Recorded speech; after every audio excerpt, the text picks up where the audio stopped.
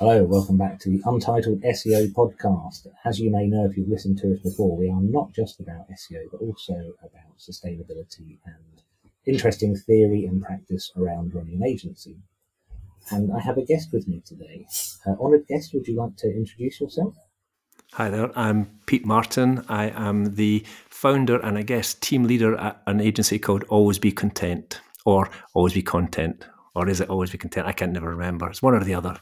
I've managed to avoid asking you that in the future, but I quite like the fact that you opened with that because I like it both ways. Always be content, because in SEO, the answer always be content, although we wouldn't write it that way. But also always be content, also very good. So you've also mentioned something else in your introduction there that I'd like to unpack a little. You didn't call yourself the CEO or the managing director. You called yourself a team leader. Why is that? Yeah, that's quite. I mean, it is intentional. I think it's become quite natural to us to talk like that. Um, I mean, I've been in the agency business quite a long time, and I suppose when we started Always Be Content, the idea was to have a very flat structure. And that's sort of reflected in some of the language we use inside the business. And it's reflected in the way we organize ourselves. So we don't really have that hierarchical thing, where it sort of makes everything sluggish and more formal than it has to be. So that's probably just reflected in some of the terminology we use. Um, I mean, I don't want to sound like one of these old war horses. When we started Always Be Content, we'd come out of the sort of agency PLC environment, where nobody's really happy. So that's sort of the joke was sort of in the name of the in the name of the business. The plan was on the one hand to do content marketing because everything's content these days, but also to find a happier way to do business and a more fulfilling way to run your career, and that's reflected in the way the business is structured, and the way we're structured is reflected in the terminology we use, and that's probably why I said that. Okay, so let's go back to the start and see if we can kind of pick into how you arrived at the decision to start your agency in this way. So you started your career in the early 80s, is that right? Um, yes, I did. Yes, I did. Yeah, I've been in the business so long. I was struggling to remember which decade it was in. Yeah, but I suppose my career truly took off when I'd worked I started as a copywriter, and spelling and grammar, and I'd left university with a degree in a master's in English language and literature, the most useless degree on the face of Oh, the planet. sounds like I, it'd be good for copywriting, right? You'd think so, but I knew a lot about James Joyce and the Jacobeans and nothing about the real world. So it sort of starting work in an agency came as a bit of a shock. It was a bit of a shock to me, and that's where I started. And but we started our own agency in the early 90s, an agency called Smarts, and it's still going strong. We grew that to a point where we sold it to a PLC, and the PLC still owns that business. It's got 6 branches across the UK, and I stuck with the PLC for another 16 years. Worked in the UK, was the executive creative director of their New York agency for a while, and then came back to the UK. And this isn't really to speak ill of any individual, because people were doing what they thought was best for the business and best for themselves. But when times were good, they sucked the money out, and when times were hard, they threw the talent out. And it got to the point where I was thinking, this is just no way to run a sustainable business, where you can people can have confidence, not just in the sustainability of the business, but in the sustainability of their careers, and how to bring sort of some stability and growth into it. And so that sort of finally got to me. And probably this is sort of a bit of a diversion, a sort of personal thing. I came to the point in 2016 where my dad passed away, and it wasn't exactly unexpected, because he was in his 90s, but it did sort of make me reevaluate my life and my priorities and what I thought was important, and that was probably a catalyst for thinking, I've actually just had enough of this. This is just not the way I want to do things, and I think I should be putting my energies into run it into doing something different and doing it in a different way. And that's where the idea for Always Be Content came from. We just thought, well, let's try and do something different and start again, which we did with moderate success so far, it has to be said. So you mentioned the we there, and I know that's not the royal we. You're not just talking about yourself. How did you gather people around you who felt the same way? Well, some of the people who coalesced around that idea came from the other agency. Fortunately, my wife was one of them, so they found it quite hard to argue that my wife would want to leave the business at the same time as I did. But another handful of people also just had enough, and subject to contractual obligations, they all left, and then we grouped together 6 months later and started the business. And that's just how the cookie crumbled. So I'm really interested in that gap of time between making the decision and actually starting the agency. I mean, I know that there'll be people who are younger than either of us listening to this who want to start an agency, and there's a sort of a mystical period of, well, how did people get from nothing, just a blank sheet of paper, to running an agency that reflects the values they wish it to? I mean, did you spend a lot of time planning, or do you just say, right, on the 1st of September, the agency will start, and you sit there drinking coffee? And I know that's probably not what happened, but I thought I'd find another extreme.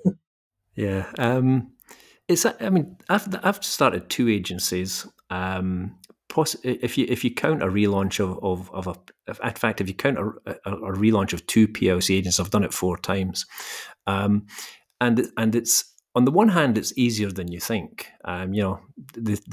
The journey of 1,000 miles begins with but a single step, said the ancient Chinese sage Lao Tzu, and that's what you do. You just think, well, I'm just going to start and I'm just going to do it. So that in itself has some sort of the power of some life-changing magic. But prior to doing that, you have to do a little bit of due diligence. You have to sort of be realistic about what your likely revenues might be, what your likely costs might be, how you're going to, in inverted commas, duck and dive for the first period until you get yourself set up. You will need a little bit of money to tide you over, and a little bit of money for some equipment and so on. I mean, it's a lot easier to start an agency these days. When I first started, agencies were the principals in all of their clients' dealings, so you had to have some financial solidity. When agencies went bust back in the day, it was because their clients failed, and you were on the hook for what they owed. So that was so it was a lot harder. You needed media accreditation and stuff, so it was a lot harder to start an agency back in the day. But these days, you need a good idea of what you're planning to do, what's a bit different, and it really helps to have a network, of people and contacts that might potentially give you business. Nothing in this world is guaranteed, but you need a bit of a proposition and a bit of daring do to go out and try and sell it and convert. I think you're touching on the point about network, and the listeners can't tell how old I am, but I'm not as young as some, but not as old as others. And if people in, say, their early 20s, or even contemporaries who want to start an agency or start freelancing, ask what's the first step, I always say just speak to people. If you don't speak to people, then nothing is going to happen. You can call that networking, and you can go to formal networking events, but ultimately it's just about finding your crowd and finding people who don't find you wholly objectionable, and might want to tolerate kind of spending some more time with you. So you also mentioned there about having a proposition, so perhaps a unique selling point or a theme, or Yeah, I mean it's interesting. I'm good friends with a guy who spent a lot of years as a consultant who advises clients on which agencies to select. And this is assuming that somebody's going to start an agency that isn't just a freelance business. It's an agency with a bit of scale and a bit of oomph behind it. And he always says that the thing that you have to go to a client with first and foremost is recent relevant experience. have you done something that's a bit like what the client might want to do? You might have a different take on it, a different spin on it, but you're going to have to persuade somebody that you have the talent and the experience and the track record to take their money and do something useful with it. So it's quite difficult to say, I've got a degree in basket weaving and I'd like and by the way, Cadbury's, I'd like your advertising account. I think that's quite a stretch. So I think if you've got some reasonable experience. I mean, before I started an agency, I'd had 8 years as a copywriter, and senior creative, and I'd worked on, TSB and other sort of national accounts for 4 or 5 years. So I'd got quite a lot of experience behind me, even though I think we were relatively young, and everybody thinks this in a different decade. It's 10 years from now, I think I was relatively young and naive now, but I think looking back, we were 30 when we started our first agency, and what we lacked in sort of solidity, we made up for with presumption, so it was we filled in the gap with bravura, and that went all right, because we learned pretty fast as we went along. So I'm just making a note of that. What you lacked in ability, you made up with presumption. I like that. I don't know where that quote might pop up in my life, but I think it's a good one. I think it speaks of enthusiasm. One of the things I like about people who are relatively new to freelancing or relatively new agencies is that enthusiasm, the kind of the real burning desire to make it. There's no comfort zones. You've got to do it, because if you don't do it, nothing's going to happen. So that's why I like that quote. So, yeah. I mean, to kind of tie this to SEO, it's a challenge in SEO to say we've done this before in this market, because it's unethical to have 2 clients in one market. But the way we relate it is to say, yes, this is a similar framework or a similar challenge that we've met before, and this is how we made progress with it. Speaking of the word ethic, there, the structure of your agency. I read a news article which from the Scotsman from a few years ago, to be fair, and it talked about how AlwaysBeContent was a holacratic organisation. That's a good question. It's interesting. I mean, if you're interested in organizational theory, which if you've ever worked in larger organizations, you end up having to be interested in it, because you think, how in the hell are things happening here, and why don't things work better than they currently do?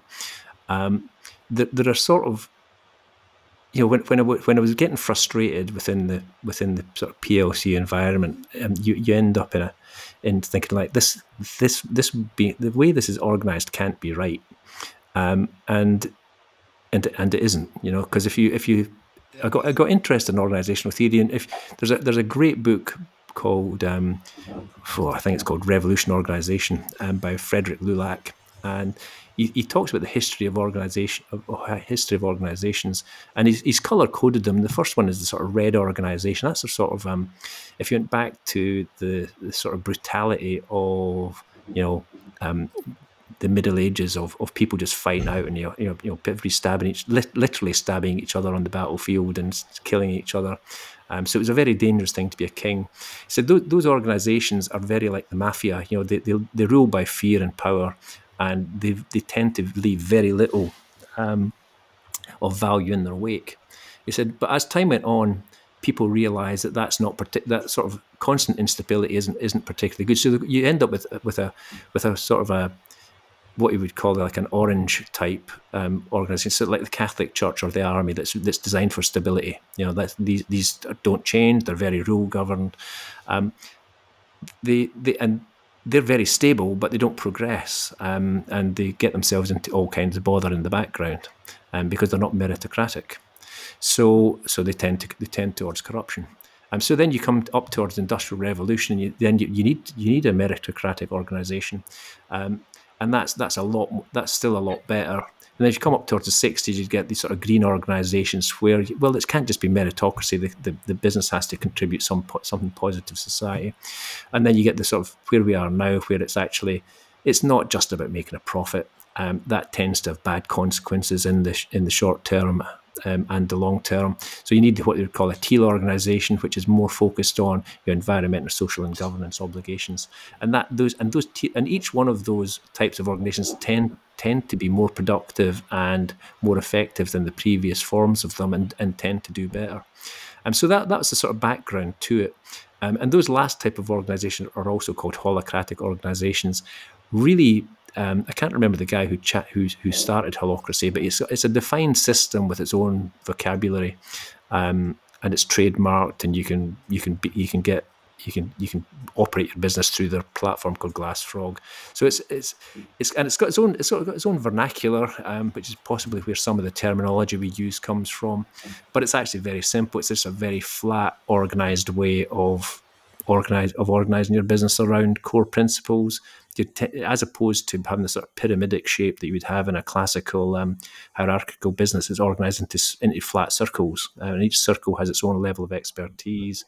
All of the things that are subjectively assumed within a business, what you think this is what somebody's going to do, this is what their roles and responsibilities are. They're not spelled out, and those are all made clear in holacracy. You actually spell out what somebody's domains are, what the limits of their authority are, and the general principle is that everybody's allowed to do what they want within their level of domain, with the proviso that they speak to the people who might be impacted by their decisions. Wow. And that is an amazing break on what people might do, and it leads to better, faster decision making, because you think, well, I think I should do this thing, but I'm going to have to talk to the people who might be impacted by this. Because in another organization, the answer is, what usually happens is, I'm not going to do anything until somebody above me tells me to do it. It's a fascinating thing. I've never worked in an agency other than my one, which is there's three of us, and all of the freelancers. But I have got people I work with regularly who have worked in agencies, and they tend to either appreciate the traditional hierarchy or absolutely abhor it. I run another podcast called SEO or Die, and we call it the punk rock side of SEO, because it's looking at challenging the preconceptions about the way we make money and how we operate, and the ethics of being somebody who helps businesses grow, and trying to work with people who echo the values that we have. But the person I run it with, he'd say he's from an agency, and his attitude is very much work with a really big agency if you want some of your budget to be spent on the 5-star meal they take you out for. Which I've never worked in an agency, and I'm paraphrasing. I don't think I am paraphrasing. I think that is exactly what he said. But the kind of the style of organisation that AlwaysBeContent is, it seems to be. I don't know if railing against it is too aggressive a way of describing it, but it doesn't seem to fit that at all. It seems to be more like we've got a bunch of friends who run a housing co-op here in Ipswich, so a load of people bought a very rundown 2 or 3 houses in a row, and everyone who lives there makes a contribution to repairing the house, essentially. And it's non-autonomous or autonomous. I forget which way around it is, but there is no boss. All the decisions get made by a committee. And some people move in and it drives them mad when they move out.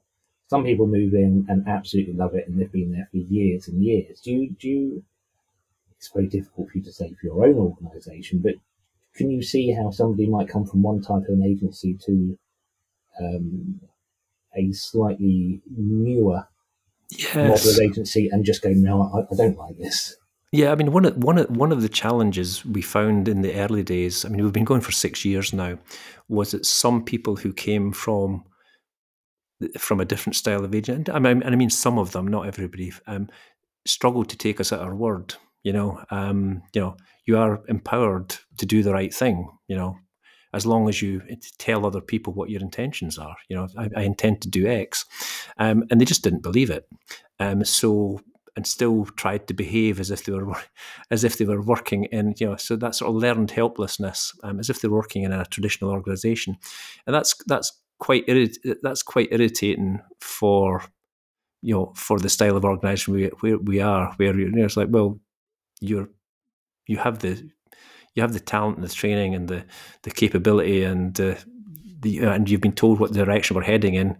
You've got the ability to make your own decisions, and you keep on asking me to make the decision for you. That is quite irritating. But some people struggle to believe you, really. And in truth, there's a difference between what I would call, I've worked in agencies where it is disorganized. Even there's a hierarchy, but it is disorganized. I won't tell you which agency it was, but I was sent by the PLC to look after their worst performing agency, and to turn it round. And it was dysfunctional only on the basis that it was very hierarchical, but it had a really erratic leader. Sorry, I'm using the leader. There was a guy who sat in the corner office who was really dysfunctional, and that really puts it in perspective. Just changing that description, doesn't it? There's a guy sat in the corner. Yeah, and this is probably all libelous if I was to name him, but he came in late, he left early, he spent a load of money on expenses, he chased the women, he did all of you could probably list all of the traits that went with poor management and fiscal irresponsibility, and that agency was losing a fortune on a daily basis, and on an annual basis.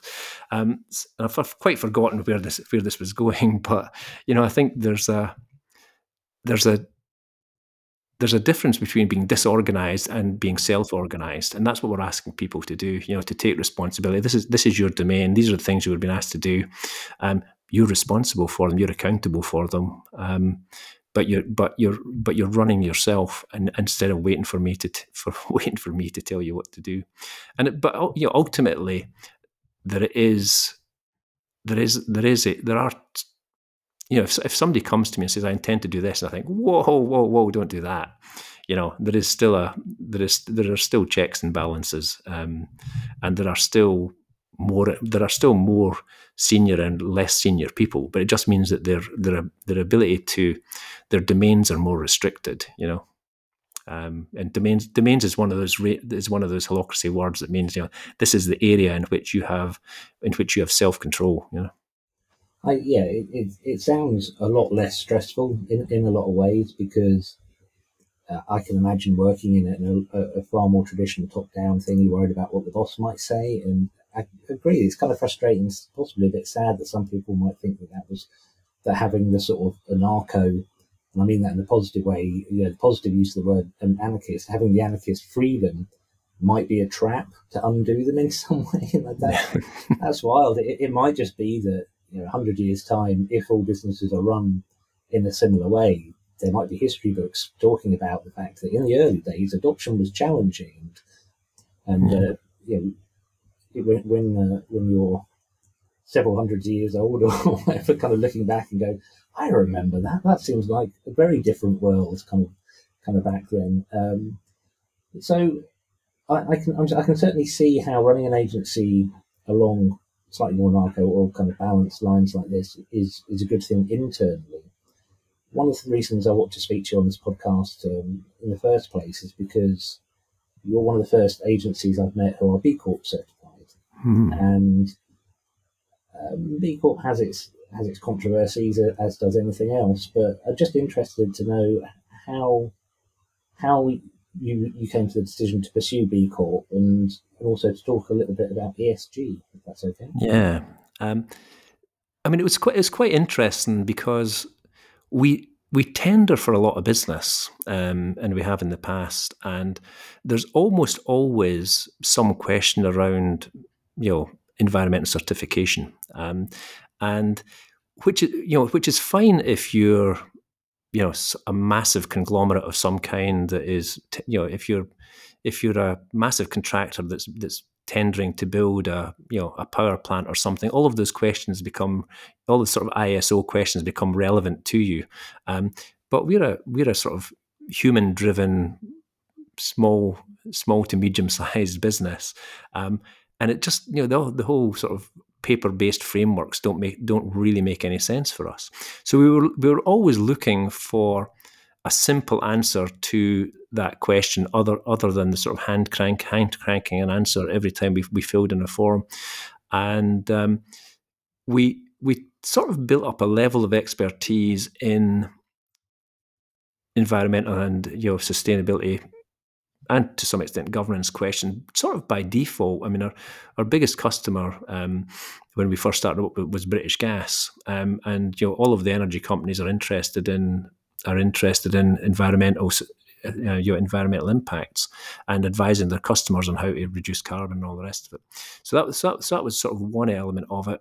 SSE were another one of our clients. They're one of the sort of biggest renewable producer in the UK. So that was another sort of string turbo. So we ended up knowing a lot about environmental standards and credentials. And then equally, we worked with the Scottish Government in places like Liverpool and the NHS, where there's a lot of social marketing involved. So we'd got an angle on the sort of the social aspect of it. And then governance. We've already talked about the sort of the and having an interest in what formal structures and the impact that those structures have. So we had a bit of an interest in ESG, and when I was in New York, we worked a lot on Wall Street, and ESG investing is a very big thing. So we sort of had that angle in it as well. So almost by happenstance, we sort of came across B Corp, and we thought, oh, this looks very straightforward. Let's they've got the sort of self-quiz thing. Let's fill that in. And the trick that you take the sort of self-test, and the trick is to get to 80 points. And if you get to 80 points, you're probably in scope for B Corp certification. And what we found was that the first 65 were dead easy. The next 5 were pretty hard, and the 10 after that were hellish. And so it was sort of a reality check on what we thought of our own accomplishments, really, and what we were doing. So it forced us to having just gone through the relatively simple opening process, it sort of forced us to take a solid look at what we were doing. And then the other part of it that came as a bit of a shock to the system when it actually came to certification is filling in the self completion part of it was it was tough to get to the last few marks and all the rest of it. But when it came to the certification part, they started to ask you really hard questions and for documentary evidence, and that came as a shock to the system, partly because of my own behavioural style, I guess, where I sort of like, hey, who needs paperwork, all of that stuff. So we had to really dig. We had to really dig for the evidence, and start and put in place processes where we collected the evidence that not only that we did the things that we said we did, but we actually then tracked what the impacts of those are, and that was the hard bit. It took us ages, and a lot of toing and froing with them. Probably the best part of 2 years, to get from hey, 65, we're nearly there, to oh my god, oh my god, Yeah, there's things that I've looked at. I'm the first step, I think you'd call it, and there are things that I have never considered in 23 years of running a business. I have these things have just not been in my brain by my foolish thinking. When I originally looked at it, I was thinking, well, I don't have a car. I was thinking very much in terms of carbon and in terms of environmental sustainability, but there is a lot about it which is about people, as I understand it. And I found that process really interesting and really useful to go, actually, I haven't actually thought about what I would do in this circumstance. So I found it good, but I don't know if I'm going to get all the way through it, if I'm honest. Now I've seen sort of behind the curtain, as it were. Yeah. I'm quite impressed if I meet someone who has managed to get out the other side of it, which is the point. It's not an easy thing. It's not a way of greenwashing and paying some money so you get a logo or No, anything like that. I think it's genuinely difficult, and they've certainly put in enough checks and barriers to make it genuinely difficult for you to achieve the certification. I think in some ways the process is easier if you are. They might deny this, but I think the process is easier if you're a small social business. I hesitate to say not a real company, but you know what I mean. If your fundamental setup is to serve a community of some kind, and it's slightly not for profit, I think that makes your task a lot easier. It's possibly easier as well if you're very large and have got the capacity and people and and the paperwork and all the rest of it to track it. But being a medium-sized business, we found that difficult. One just as you say, some of the things that sort of came out of the woodwork were things that we hadn't really considered. We had all of the sort of carbon stuff. We'd covered off all of the sort of external, quite easy stuff to do. But well, what is your local impact? Do you? And we had to go, well, what do we do? And we're like, yeah, we take in, and this is true. We take in students on a paid internship, and we do, and we make sure that they come from certain backgrounds and all the rest of it. But we do it. Have we codified it? No, we hadn't. Did we have a policy on it? Not really. It was done in the back of a fag packet. And then had we tracked any of it? No, we hadn't. And the same with some of the stuff they asked about. Our work in underserved communities. Did we do it? Yes, we did. Did we track it? Yeah, but it was in a document. That was a client document, and it was that was done for presentation purposes, so we had to go and really rake for the evidence down in amongst our own systems. Yeah, I'm a similar situation. I do.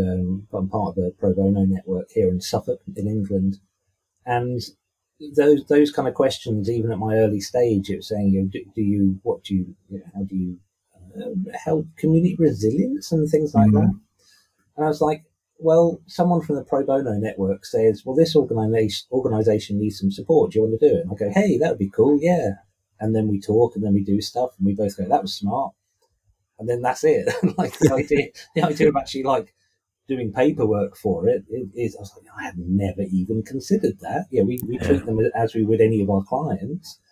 But then a lot of client work, you don't document every step of every way because most of our clients would rather be getting on with the work and that's it. So that's one thing. And you mentioned when you and I have had conversations before about kind of ESG, and in an email you sent me just before this recording, you mentioned ESG and sustainability being essential to long-term profitability. And we've touched on that with some of the things that we've talked about already.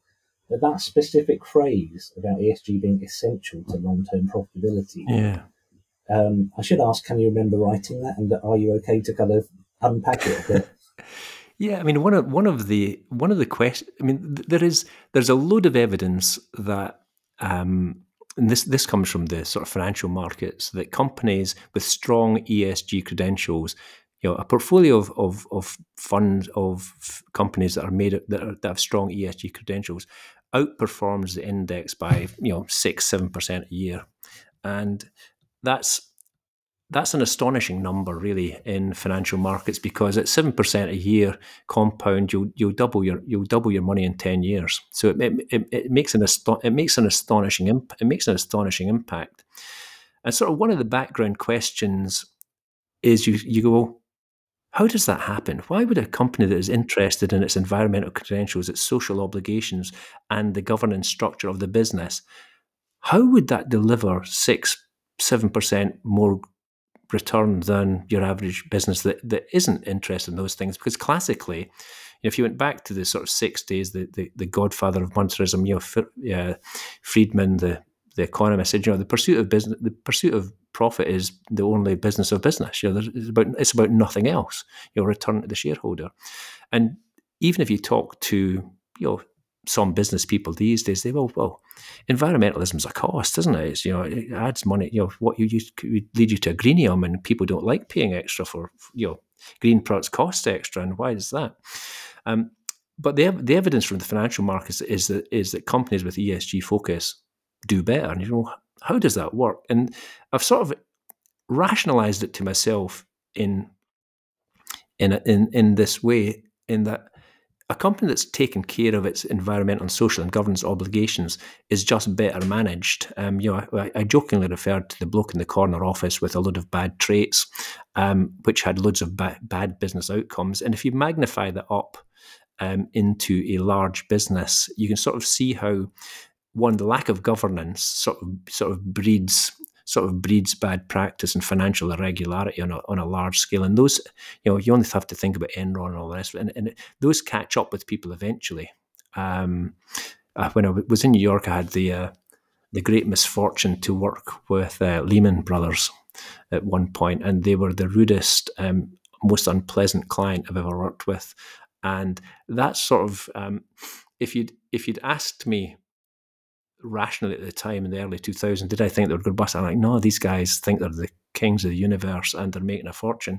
But if I'd thought about it with what I know now, I thought, actually, this probably stinks. These guys are, to use a phrase, Scottish phrase, bampots. They're bampots. It's probably rotten at the core. It's probably rotten at the core in some way. So, in contrast, businesses that take care of their environmental obligations, their social obligations, and their governance have covered off their future risks much more clearly, and are what they're doing is much more less likely to come back around and bite you and society in the ass. And in some ways, I think the sort of governance aspect.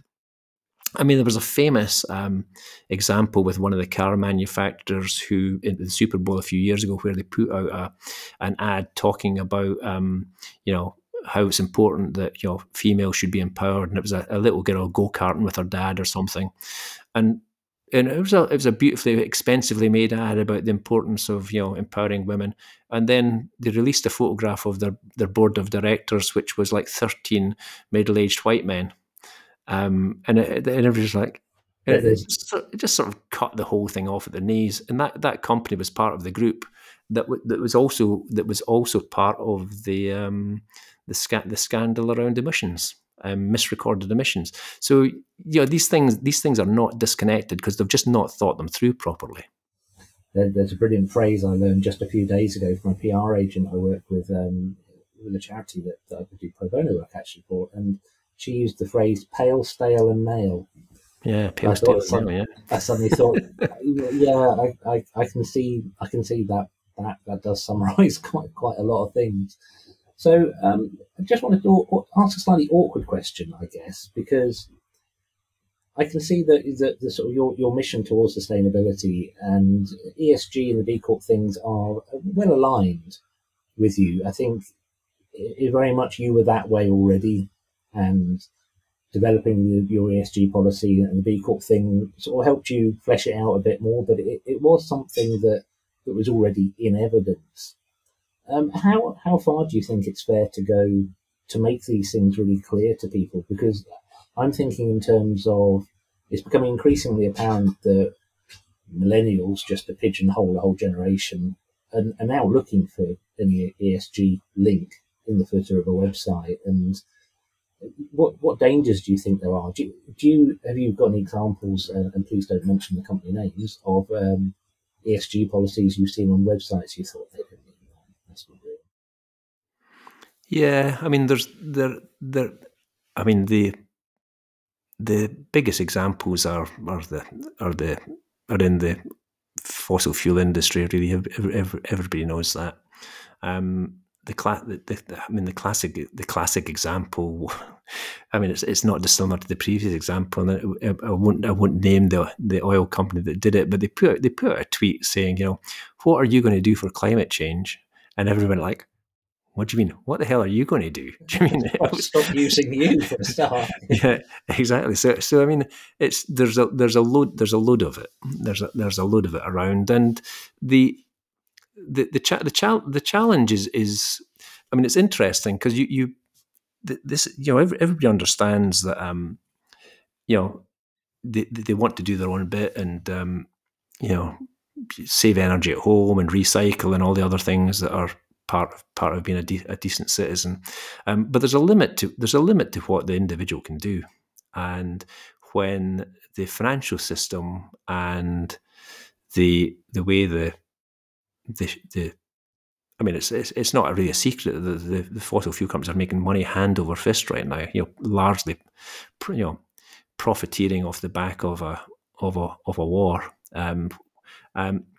which I think is it's pretty much disgraceful. I think that they've been allowed to do so. I think all of that you can see how if as an investor you're saying, well, there's a lot of money to be made in there. So the whole sort of intermingling of the financial and the sort of the I suppose the wider governance of society. How we tax and add and levy people who are making exorbitant sums off the back of public suffering. I think there's something to be said about that. And they're all interconnected. How does our pension funds, our banks, our investment companies, the fossil fuel companies themselves, how is all of that tied together to incentivize the investors to support it? I think all of that is needs to be unpicked and looked at, and some of it comes back to. I mean, I'll give you a very straightforward example and why I think it is systemic. It's completely systemic, and it really is a question of governance in the widest sense of the word. If you went back a few years, the now infamous Kwasi Kwarteng was business secretary, and he was responsible for shutting. Or let me rephrase this. He refused to help fund Britain's biggest gas storage facility, so it got closed. It was owned by Centrica, but it needed upgraded, and he refused to help fund it, so it got closed. Fast forward a few years, and as part of the glide path to renewables, gas was cheap. Gas was about 2p a kilowatt, and people, if we'll use cheap gas, and that'll fill in the gap in between, being able to build enough renewable electricity. We'll have to electrify the country at some point to get rid of the emissions, but in the meantime, cheap gas will fill in the gap, and that'll be fine. But you can see exactly what the problem with that is going to be, because suddenly, we've got a war in Ukraine, the wholesale price of gas goes through the roof. It's now something like 25. I'm going to say it's 25. I'm getting this wrong, but it's probably now 25p a kilowatt for electricity. So the whole the sudden lack of storage meant that the UK's whole energy security was compromised. So that the complete lack of foresight from sort of systemic government forward thinking to properly funding renewable energy, properly funding and structuring renewable energy investment to try and it's just completely mistaken. I don't know if any of that made any sense to you, but it does. You've tied it together in a way that makes a lot of sense. It's not about what you're doing right this second. It comes down to good business management. Again, you can't cut your nose off to spite your face. Yeah, totally. It may be that you can't make the I'm just chucking stuff out there now, but it might be that you can't make massive changes right now. But you can make decisions now that will lead to you and your organisation having the flexibility to make larger changes in the future. And it's always difficult to talk in definites because all businesses are so different. But I think that's why seeing more and more people with good ESG policies is kind of helping everyone move that way. So purely my own my own experience of it is that the more other people's policies I read, the more ideas I get for my own business. Basically, it's making it a common conversation that doesn't sound out of place. It's part of the natural flow of. Can you hear my wife sneezing? Brilliant. Less pepper on your dinner, I think. This has been an absolutely fascinating conversation, Pete. I really appreciate it. I've noticed that we run on a little bit longer than I intended to, but I don't want to slam the door when things are so interesting. But we're going to have to wrap out now. Is there any sort of sign off you'd like to give? Any sort of final statement, or You can sneeze. I mean, it appears to be the dumb That thing. seems to be the done thing. I am allergic to cats, so you're fortunate that we do have a cat in this house. So this is my wife's plan to kill me early, I think. But